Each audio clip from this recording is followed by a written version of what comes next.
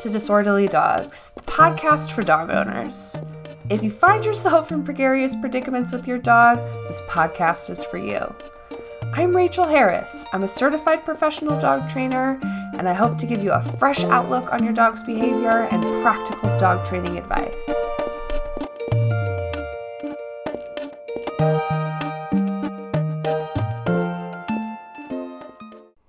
Hey everybody! Welcome back to another episode of Disorderly Dogs, the podcast. If we haven't already met, welcome. My name is Rachel. I am a certified professional dog trainer, and I own and run a Good Feeling Dog Training based in Denver, Colorado. So I coach people and teach them how to train their dogs. So thanks for tuning in. I am so looking forward to today's episode. I'm going to talk all about words that I don't use in dog training and why you shouldn't either. But before we jump into today's episode, if you haven't already listened to episode 29, Service Dogs, give it a listen. There's tons of awesome information. Haley shared all kinds of awesome stuff about service dogs, so I think it's a really informative episode, so give it a listen. I hope you guys are well, wherever you are. Waylon, Tiva, and I are doing pretty great here in Colorado. Summertime is a pretty fabulous time in Colorado. If you follow us on the gram, you have seen all of our wonderful hiking adventures, and I am just reveling in it. I'm so grateful to be able to get up and enjoy the mountains with the dogs as much as I do.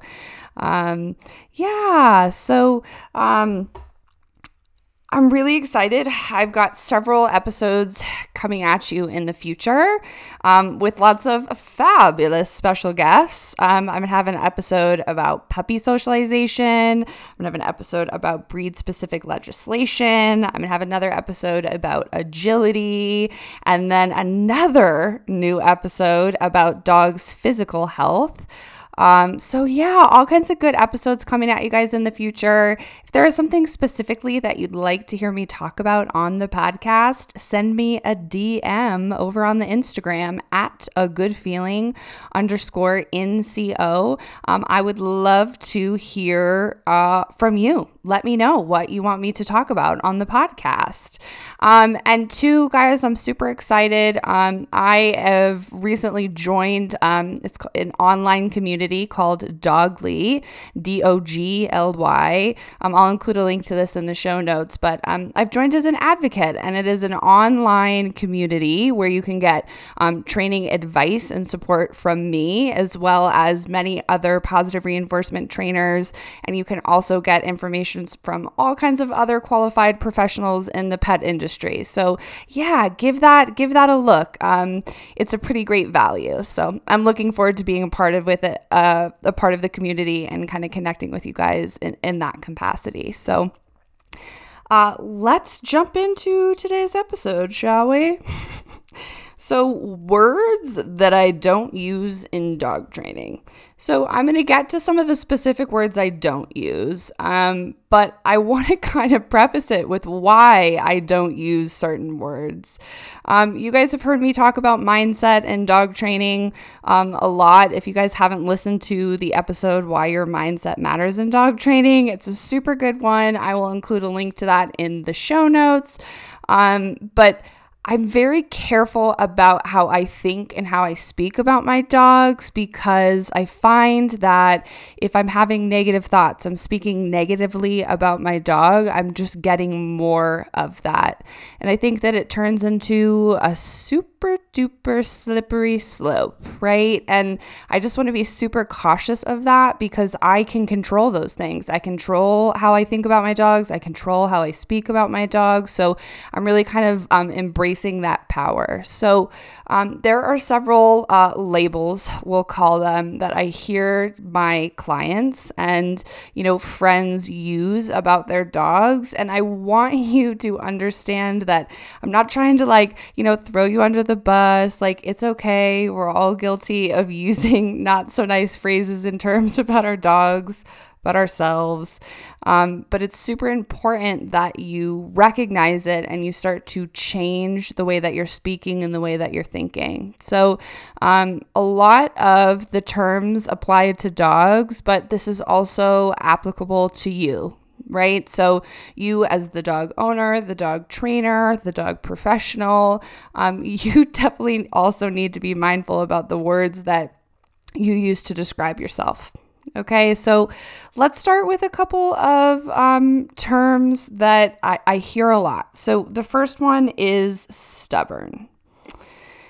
The trouble with using the term stubborn is you are giving your dog malicious intent by being stubborn. And that is not the case, right? Dogs don't operate under the same circumstances that we do, right? And I know sometimes it feels on the surface like, oh, my dog knows this, they're being stubborn, that's why they won't do it. But really, what's happening is that the reinforcement history for the behavior that you want the dog to do is not strong enough. Criteria is unclear. Your dog is unsure. So before you jump to the label stubborn, I think that you should take a step back and look at what you can control, what you can do differently in the training department to get a better outcome. So if you feel like your dog is being stubborn because when you're out on a walk, they'll stop and they'll refuse to keep moving. This is a really common circumstance with a lot of my clients. And oftentimes, they feel like the dog's just being stubborn because they don't want to go somewhere. And ultimately, that is not what's happening. And honestly, in a lot of cases, it's because the dog is worried, uncomfortable, and unsure. So I like to encourage my clients to first and foremost take a deep breath. If the dog stops, stop with the dog. Take a second, reevaluate the situation, and look at what you can do to get the outcome that you desire, right? Can you set up the walk differently? Can you go a different route? Can you bring higher value reinforcements? Does the dog need to be seen by a veterinarian? I have a wonderful golden retriever that I work with very regularly. His name is Dempsey. If you follow us on the gram, you're familiar with his sweet face. He's such a good boy. But that is a circumstance that I ran into with him, right? We'd be on walks and he would just stop and he wouldn't move. And I tried really hard to, not go on walks when it was too hot and not go directions I knew he didn't like. And I had really good treats and still he wouldn't come with me. And you know what I did is I looked down at his paws and he had several goat heads stuck in his paw. Heyo, there's the answer, right? He wasn't being stubborn. It's because it hurt to move. I removed the goat heads and he was happy to walk with me again.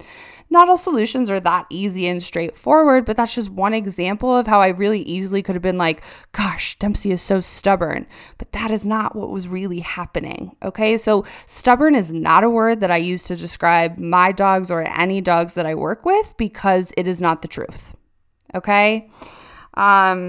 Spiteful is one I hear a lot. So people seem to think that if the dog does something destructive or has an accident in the house, it's because they're pissed at you for doing X, Y, or Z. That is not what's happening. I know it feels like that. I know it does, but that is not what is happening. Dogs don't have malicious intent. They just don't roll that way. They live in the moment, in the now, and they do what works. And if they have to go to the bathroom, they go to the bathroom. There's nothing spiteful about it. For them, it's seriously like, I need to go to the bathroom. I've gone to the bathroom. I'm moving on.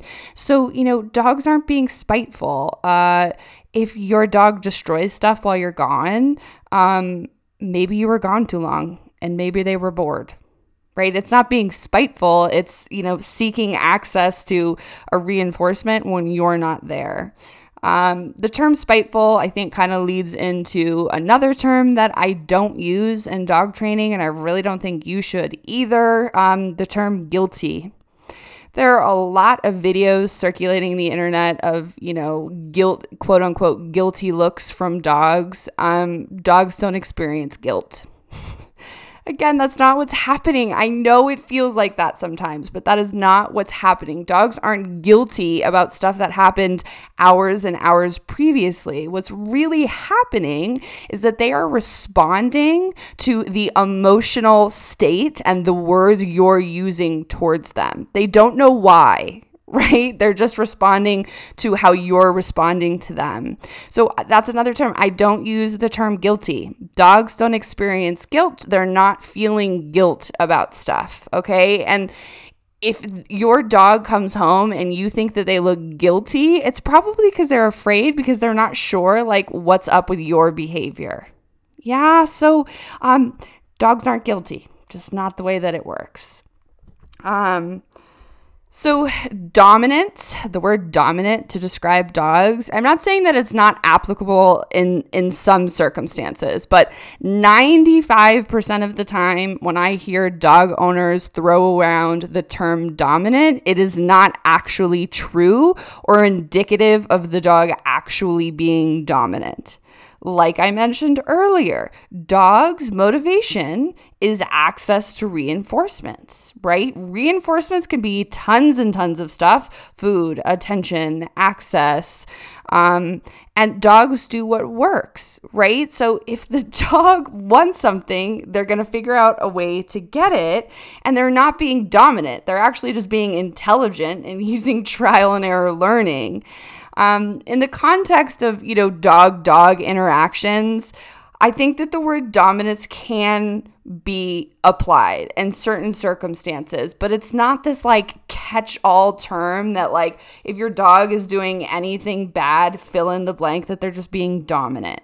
And, I know that pop culture has not been very good in, spreading such a great message. Cesar Millan comes to mind. If you guys aren't already familiar, I am not a fan of Cesar Millan. I think that he uses punitive techniques that are not based in science, and I think he endangers the quality of dogs and people's lives alike. Okay, so I know it's kind of trendy to like use the word dominance in dog training, but 95% of the time, that's not what's happening. Your dog is not being dominant. Okay, so that's another word that I'm not going to say I don't use it, but I very, very rarely use it to describe dogs. Okay, hard-headed.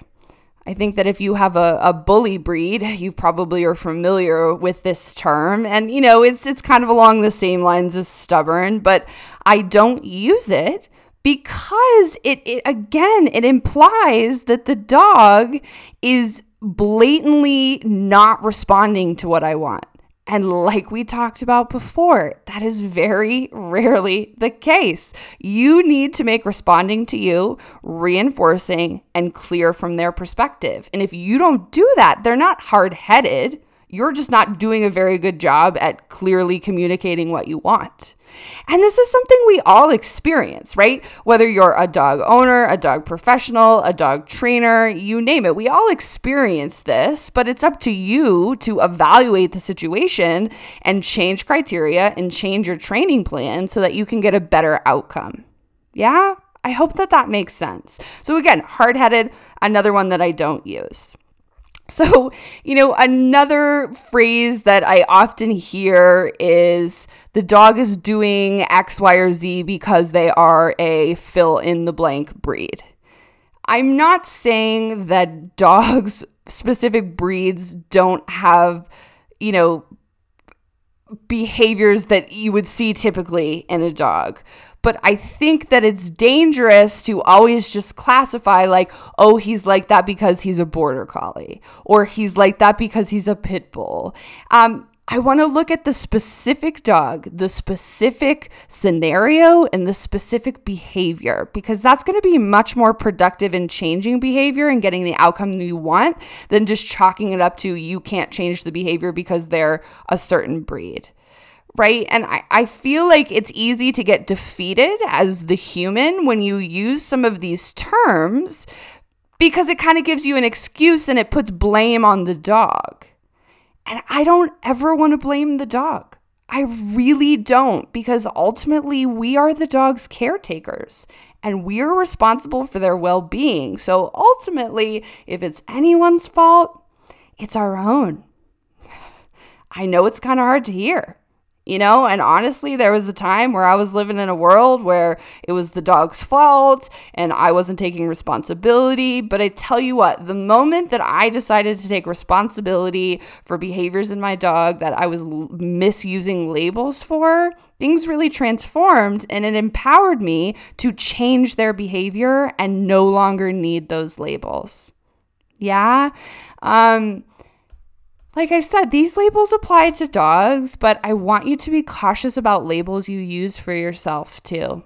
You need to be kind and compassionate with your dog and yourself. So try to avoid using terms like I'm not coordinated, I'm slow, I'm dumb, I can't get this. That's not going to help you be better. That's only going to make you feel worse and discourage you from changing and learning. So be super cautious about that stuff. Another reason why I don't use the aforementioned terms, words, labels, phrases is because that often leads towards a path of punitive training techniques. And, there are a lot of trainers in this world that are still using aversive-based training techniques. Shock collars, also known as e-collars, pinch collars, hitting, yelling at dogs, and they will make you believe that your dog deserves those training techniques and that there's no other way. I see this a lot with dogs who can act aggressively. The trainer makes you believe that you have an aggressive dog, and the only way to change their behavior because they are malicious monsters is to use punitive techniques. I'm here to let you know that is total bullshit. Yeah, it is. You do not need punitive training techniques in dog training ever, no matter the behavior problem. Bite history, biting people, dog aggression, killing other animals. Using punitive techniques is not going to yield the result that positive reinforcement could. And it's a much gentler and kinder way. So, it matters because if you think you have a stubborn dog and you talk to a dog trainer and they tell you you need a shock collar for your stubborn dog, you're going to believe them. So it's up to you. You have to advocate for your dog, and you have to be really, really cautious about the words you are using to describe your dog. Okay, so I hate, it's not my favorite to focus on things you shouldn't do, but I felt like this really needed some airtime, right? And I think that it's important to focus on things that you can change, okay? And looking at these behaviors and, these labels in a different light. And remember that dogs are not malicious creatures. They operate in a pretty simplistic way. Dogs do what works. If it works, they'll do it again. And, I understand that, some behavior problems, especially like aggressive behavior and stuff like that, it feels really, really overwhelming. But that is what we're here for. Us positive reinforcement trainers, we're here. This is what we've worked our whole career to do, is share our knowledge with you, improve your life, improve your dog's life, and change their behavior for the better. So yeah, guys, that's my 2 cents on words that I don't use in dog training and why I don't think you should either. I hope you enjoyed this episode. If you like this podcast, please click the subscribe button so that you don't miss out on any future episodes. And if you like this podcast, it would mean a lot to me if you could leave a 5-star review on Apple Podcasts. You can just scroll down. There's a little purple pencil emoji. Click write a review. You can click 5 stars and let me know what you think about this episode.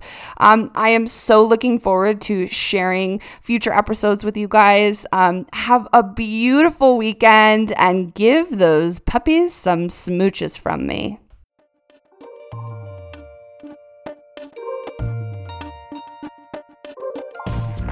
Thanks for tuning in. I hope you enjoyed the show. If you'd like to learn more about us, please check us out on Instagram. at agoodfeeling_NCO. You can also find us on Facebook at A Good Feeling Dog Training, as well as our website, agfdogtraining.com.